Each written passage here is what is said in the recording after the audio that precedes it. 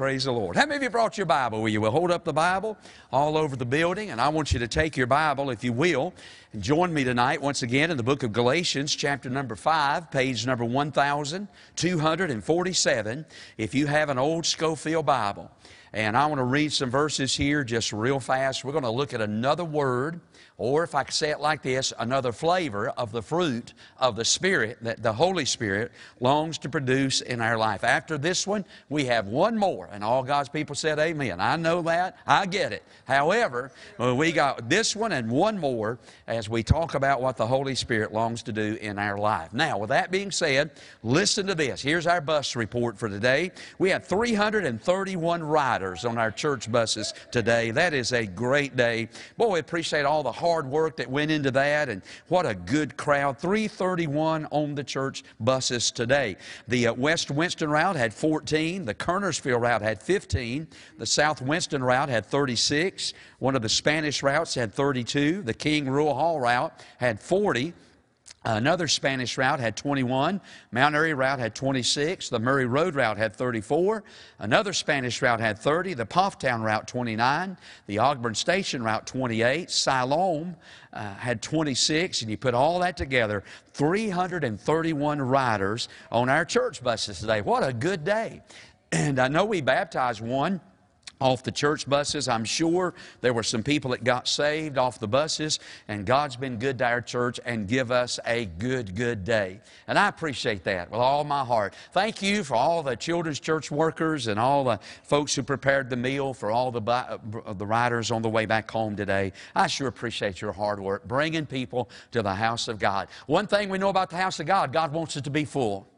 Amen. Jesus said to go out in the highways and hedges, compel them to come in, that my house may be, full. God wants a full house. And so thank you for your hard work and endeavor in that today. Now, one thing real fast, at 6 o'clock we got to go. However, just real fast, we need some bus drivers. Would you be an answer to the preacher's prayer? You know, Jesus said, pray ye therefore, Lord of the harvest, that He would send forth laborers into His harvest. But we need some folks, and it don't have to be every Sunday, but if you could just drive one Sunday a month, or maybe if we had enough, we could just rotate it around. But we need some bus drivers, and I want you to know I'm praying for you. Would you be an answer to my prayer? Would you please just pray about it? Some of y'all have got those CDL license with that P endorsement. And we desperately need bus drivers right now. I'm going to ask you to be an answer to my prayer. Would you pray about being an answer to my prayer? I hope you will. We sure do need some bus drivers. Let's pray. Father, thank you so much for giving us the opportunity to go out and pick up folks and bring them to church. And Lord, you know we struggle in this area. Lord, one of the great struggles of our church is just trying to fill the seat, the driver's seat, in some of our church buses every Sunday morning. And Lord, there are people sitting in this room tonight that have got their CDLs with a P endorsement that could drive maybe just a Sunday a month, or maybe just drive a morning a month, or maybe an afternoon a month. But they could just fill that void, sit in that seat, and bring little boys and girls to church so that they could hear about Jesus. Oh, on Judgment Day, what a blessing it would be to stand at the judgment seat of Christ and say, I drove a bus full of kids to church. But God, I pray and I ask you to burden people's heart about that. God, deal with them about it, because Lord, we've got to have help. We really do. And I just pray that somebody in this room tonight would just be an answer to my prayer and step up to Brother David and say, look, I'll take a Sunday. I'll do what I can. Call me. Here's my number. Give me a call. I'll take a Sunday. I'll do what I can. Would you please impress that on some people's hearts tonight to help us, that they might be an answer to prayer, and more importantly, bring people to church so they can hear the gospel and be saved. Help us, I pray, in Jesus' name. Amen. Let's read tonight Galatians chapter 5. Look at verse 22. But the fruit of the Spirit is love, joy, peace, long-suffering, gentleness, goodness, faith, and then the word for tonight, meekness. Would you read that with me? Let's read together. Ready? But the fruit of the Spirit is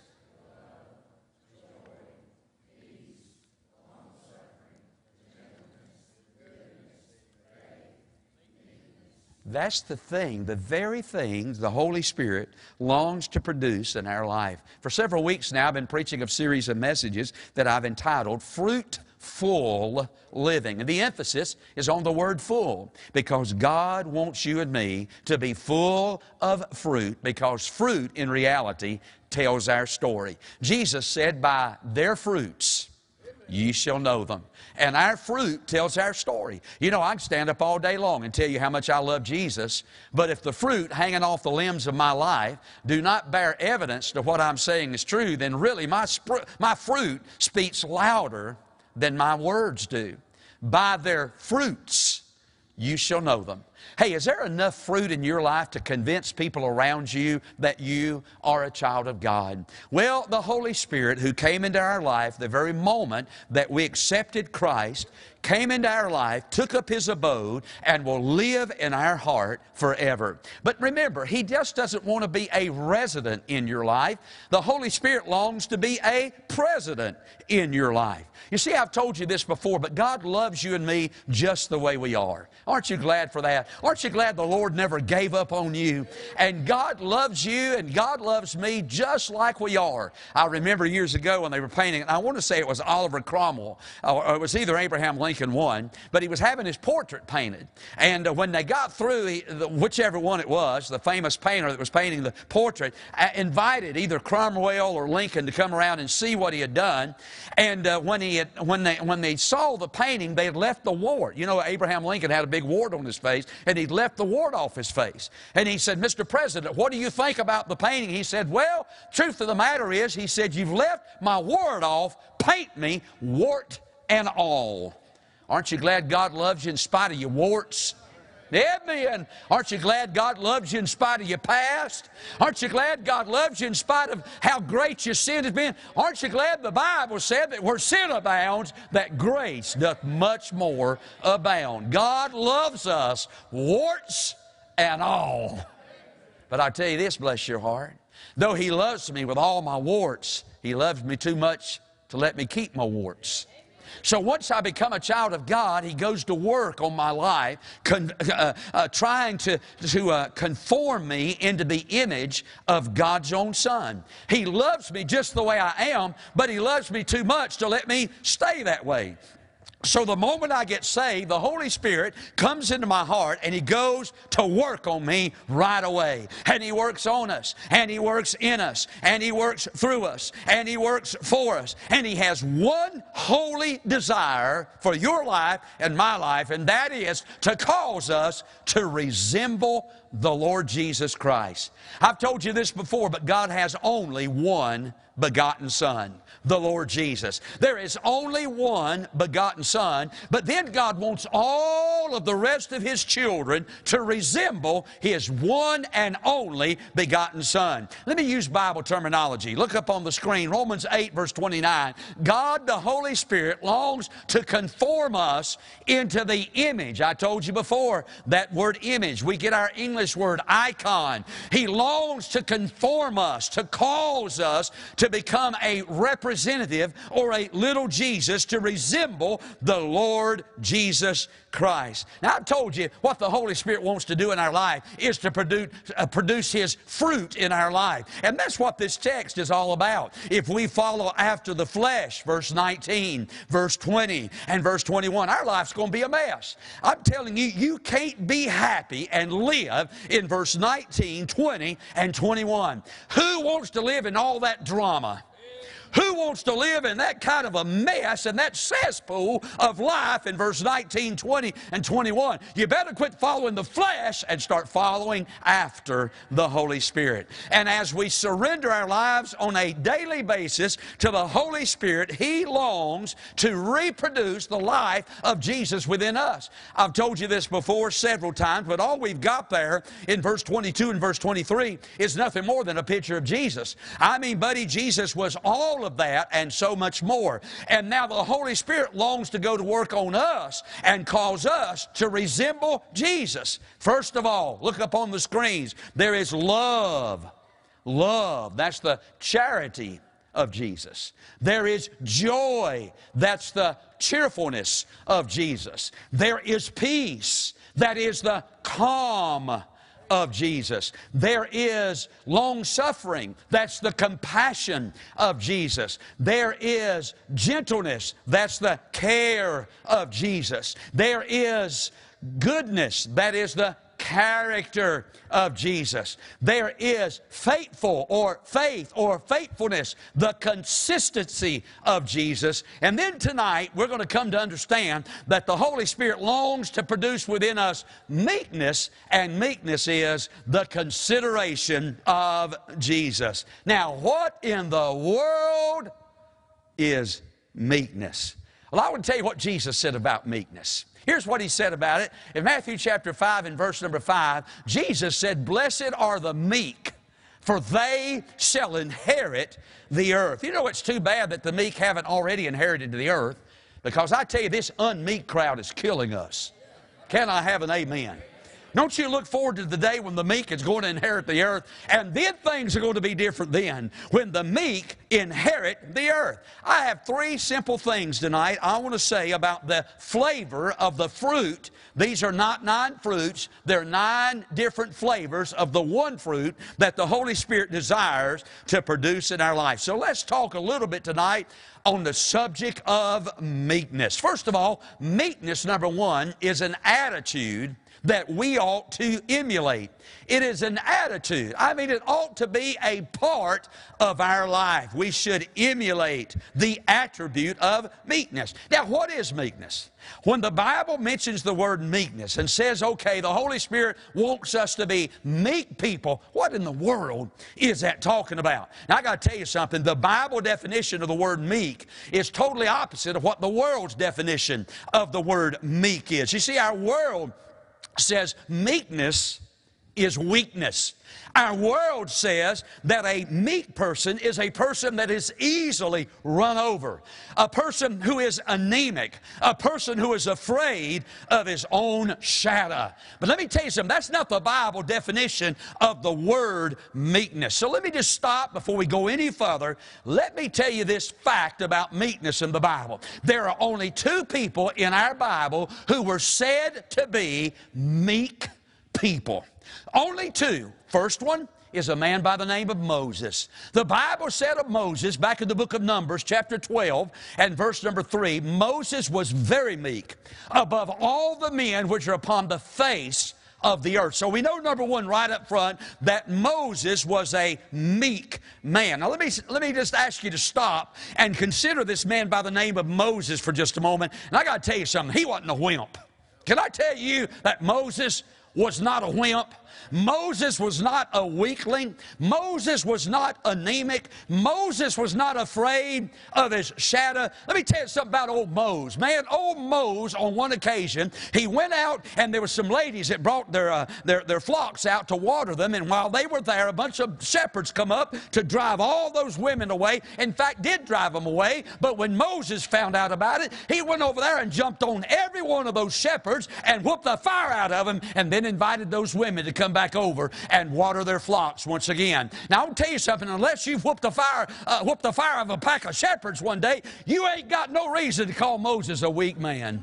No, sir. He was a strong man. He killed a man with his bare hands. He went out one day and there was 2 Jewish men that were fighting together. On a day prior to that, an Egyptian man was smiting a Hebrew man, and Moses just picked him up and killed him with his bare hands. Let me tell you something, that's not a weak man who will kill another man with his bare hands. No, sir, Moses was not a weakling. May I just remind you that Moses walked into the palace in the land of Egypt with nothing more than a stutter and a stick. And he walked up to the most powerful, influential man in the world of that day and said, God told me to tell you, let my people go. He confronted the powers that be, and God used that meek man to bring the world's most mightiest empire to its very knees. It doesn't sound like he was too weak to me, friend. Don't you get the idea that meekness is weakness? The first man in our Bible that was said to be meek was Moses. But there's a second man in our Bible who was said to be meek. Let me tell you who that was. It was none other than the Lord Jesus Christ Himself. In fact, let me tell you why I know Jesus was a meek man. Because He said He was. That's why I know it. Look at these good verses right here. Matthew 11:28. Come unto me, all you that labor and are heavy laden, and I'll give you rest. Take my yoke upon you and learn of me, for I am, say it. Jesus said He was a meek man. Can I tell you something? Jesus was no weakling. Jesus, buddy, I'm telling you, however this world may define weakness, may I just stop and say that Jesus was not that? Jesus was the most powerful man to have ever walked upon the face of this earth. I mean, when you read the four Gospels, we are constantly confronted with the power of the Lord Jesus. On one occasion, they sent some soldiers out to take Jesus, and they come up, and Jesus said, "Whom seek ye?" And they said, "We seek Jesus of Nazareth." And Jesus said three words, "I am He." And when He said that, those soldiers went flying back and fell on their back. Oh, I'm telling you, He was a powerful man. He stepped out on the bows of a boat in a Category 5 hurricane, and that boat was rocking and rolling and about to go under, and Jesus stepped out on the bows of that boat after they woke Him up out of sleep. Can you imagine sleeping through a Category 5 hurricane? And you in a boat, and He was on the backside of that boat asleep on a pillow. He hadn't taken a nerve pill, but He wasn't popping Tagamet and Malox and Alka-Seltzer. I mean, He went to sleep in a storm, and when they woke Him up, He stepped out on the bows of that boat, and He said, "Peace, be still." And those waves laid down like whoop pups. And the Bible said there was a great, don't you tell me He's a weak man. I tell you what, one of the greatest pictures of Jesus in our Bible is that WWF picture of Him. Yeah, everybody that laugh watches wrestling. You remember when He took that scourge and He walked into the house of God? They were trying to turn Church Street into Wall Street, and they were trying to make money and merchandise of people. They were selling stuff at high prices in the house of God. I'm telling you, it was a mess, and Jesus saw all that going on. He got Him a cord, and He wrapped it together, and He went in there, and He said, "You'll not make Church Street Wall Street." And He drove that crowd and turned the tables over and whooped that crowd and ran them out of the house of God. Don't you tell me He was a weakling. Even when He went to the cross of Calvary, He took a beating like no man has ever been beaten. And yet He carried His own cross up Skull Hill, up Golgotha, carrying this cross. And then He hung on that cross for 6 excruciating hours. And then right before He died, the Bible said that He raised Himself up and He cried with a loud voice, a strong voice, "It is finished." That's not a picture of weakness, friend. That's a picture of power. But Jesus was a meek man. He was the masterpiece of meekness. In weakness,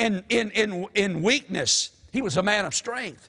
In hypocrisy, He was a man of integrity. In sorrow, He was a man of comfort. In despair, He was a man of hope. In death, He was a man of life. Jesus wasn't afraid to stand up, and Jesus was not afraid to speak out. He was meekness personified. Now, what is meekness? Let me show you what meekness is. Let me say it like this. Meekness is power under control. Power under control. Let me tell you what's wrong with a lot of people in our day. They're out of control. They're out of control. Meekness is power under control. But let me say it, let me take it one step further. Biblical definition of meekness. Meekness is power under God's control.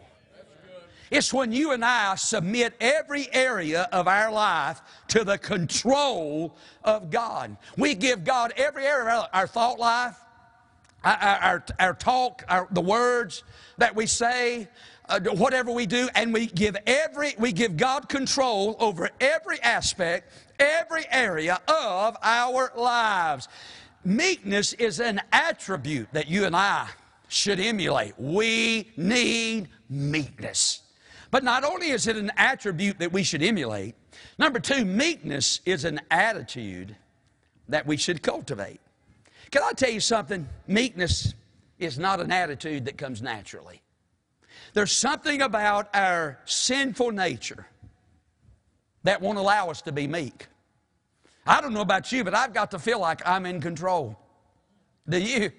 I mean, I've got to kind of feel like my hands are on the wheel, my feet are on the pedals, my eyes are on the road, and I'm in charge. Meekness doesn't come naturally.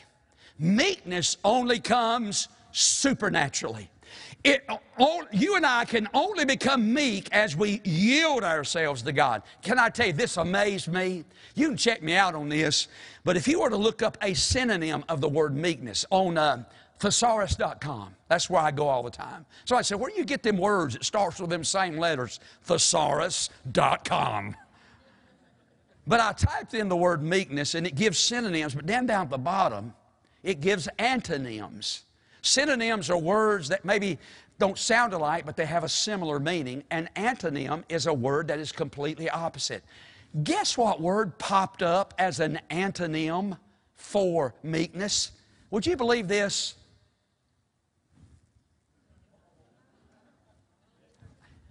You can't make this stuff up, Brother Mark. Do we not live in an entitlement age? Hey, do we not live in a world today that is absolutely gone wild, thinking that they're entitled to everything? And if you dare stand up and tell them they're not entitled to it, you're a racist, you're a bigot, you're a liar, you're something. But you don't love people if you dare stand up and tell them, hey, you ain't entitled to everything, buddy. We live in a world today that has its hand out. Give me, give me, give me, give me. I am entitled to it. Hey, most people's prayer goes something like this. Our Father who art in Washington, hallowed be thy name. Bless your heart, I'm not looking at Washington to pay my bills. I'm not dependent on, hey, by the way, I got my checks. I put them in the bank. Just like you probably did yours. But I don't depend on Joe Biden to pay my bills. If he wants to send me something once in a while, send on, buddy. I'll pay my tithe off of it and skip a $2 right on down the road. But I'm here to tell you, I'm not looking to Washington for a handout. Hey, I'm not looking for welfare. If you need it, if you're handicapped and you got to have it, you get all you can. But bless God, if you can work, get up off your lazy backside and go to work and provide for the needs of your family and quit looking for an entitlement from the government. You're welcome. Yes, sir.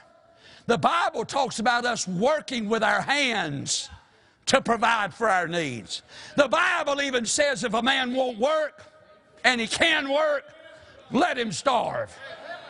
I tell you, bless your heart, if we'd cut out some of this welfare handout stuff, it might drive some people back to finding a job and going to work. And if they work all day, they'll be too tired to come home and beat on their wife and their kids and run around all night, drink liquor and smoke weed and break into cars. If they work, they'd be too tired to do that.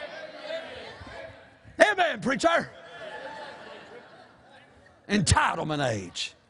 God help me and you both to think that we're entitled to anything. I'll tell you what I'm entitled to. Hell. I ought to be in hell tonight with my back broke, frying like a piece of bacon. That's exactly what my entitlement is. That's where I ought to be. But thank God because of grace. Thank God because He didn't give up. Thank God because of mercy. I don't have to die and go to hell because God's good, friend. Yes, sir. By the way, the word meek. I thought about that word meek. It actually was used in the agricultural sense back in the day of Jesus when it come to the breaking of a horse. You know, if here's a horse, and he's a strong horse. He's a good horse. He's Mr. Ed. A horse is a horse, of course, of course. He's Mr. Ed. He's a good horse. But he's never been broke. Can I tell you something? He may be a good horse. He may have a strong back. Boy, he could do a lot of work, carry a lot of labor, a lot of load. But until that boy gets broke, he's no good for nothing. Until he comes under the power of another, he has power out of control. But when that master steps in, and he takes steps to break that horse with so much potential can now use that potential in a good way because he's been broken or he has been meeked. Boy, I want to tell you, I'm glad God broke me one day. Hey, I ain't much of me here, but bless your heart, I'm glad God stepped in. I'm glad the Holy Ghost broke me one day. And now what little potential I have, God can use it to glorify and honor Himself because I got meeked one day. You know, there's a lot of people in this world, they got great talent, but it's talent out of control because they can't be controlled, because they've never been meeked. Can I tell you something? Jesus was a picture of power under control. Can I tell you something? When Jesus was on the cross, I mean, buddy, when He was hanging there on the cross, He had the power to stop the whole thing. He had the power even before He got to the cross. That night when they come out, by the way, I don't know why this has been working in my heart recently, but it has. But in the Garden of Gethsemane, the Lord looked at His soldiers and said, sell what you have and go buy a sword. Let me put that in today's vernacular. Let me put that in today's binoculars. You better get you a gun and take care of yourself.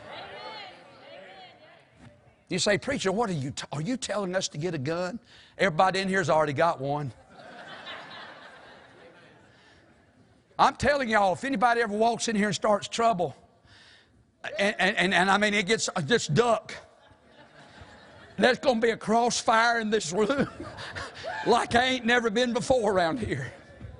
I got good news. Hey, just duck, crawl out of here on your belly, get out of here, because it's going to be on like Donkey Kong in here.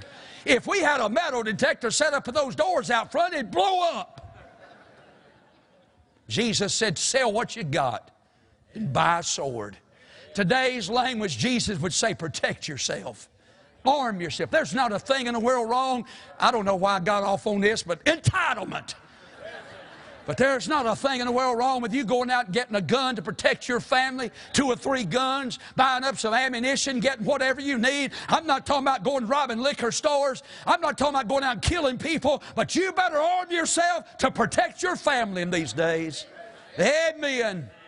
I've told my wife before, and she packed seed, but I done told her, if anybody's trying to come into our house, and they're beating on that door, and you're screaming at them, don't you come in, you go away, get out from here. I've called the police, and they continue trying to come in, shoot door, shoot window, shoot them. We'll drag them in the house. We'll lie about it, whatever we got to do. Don't worry about it.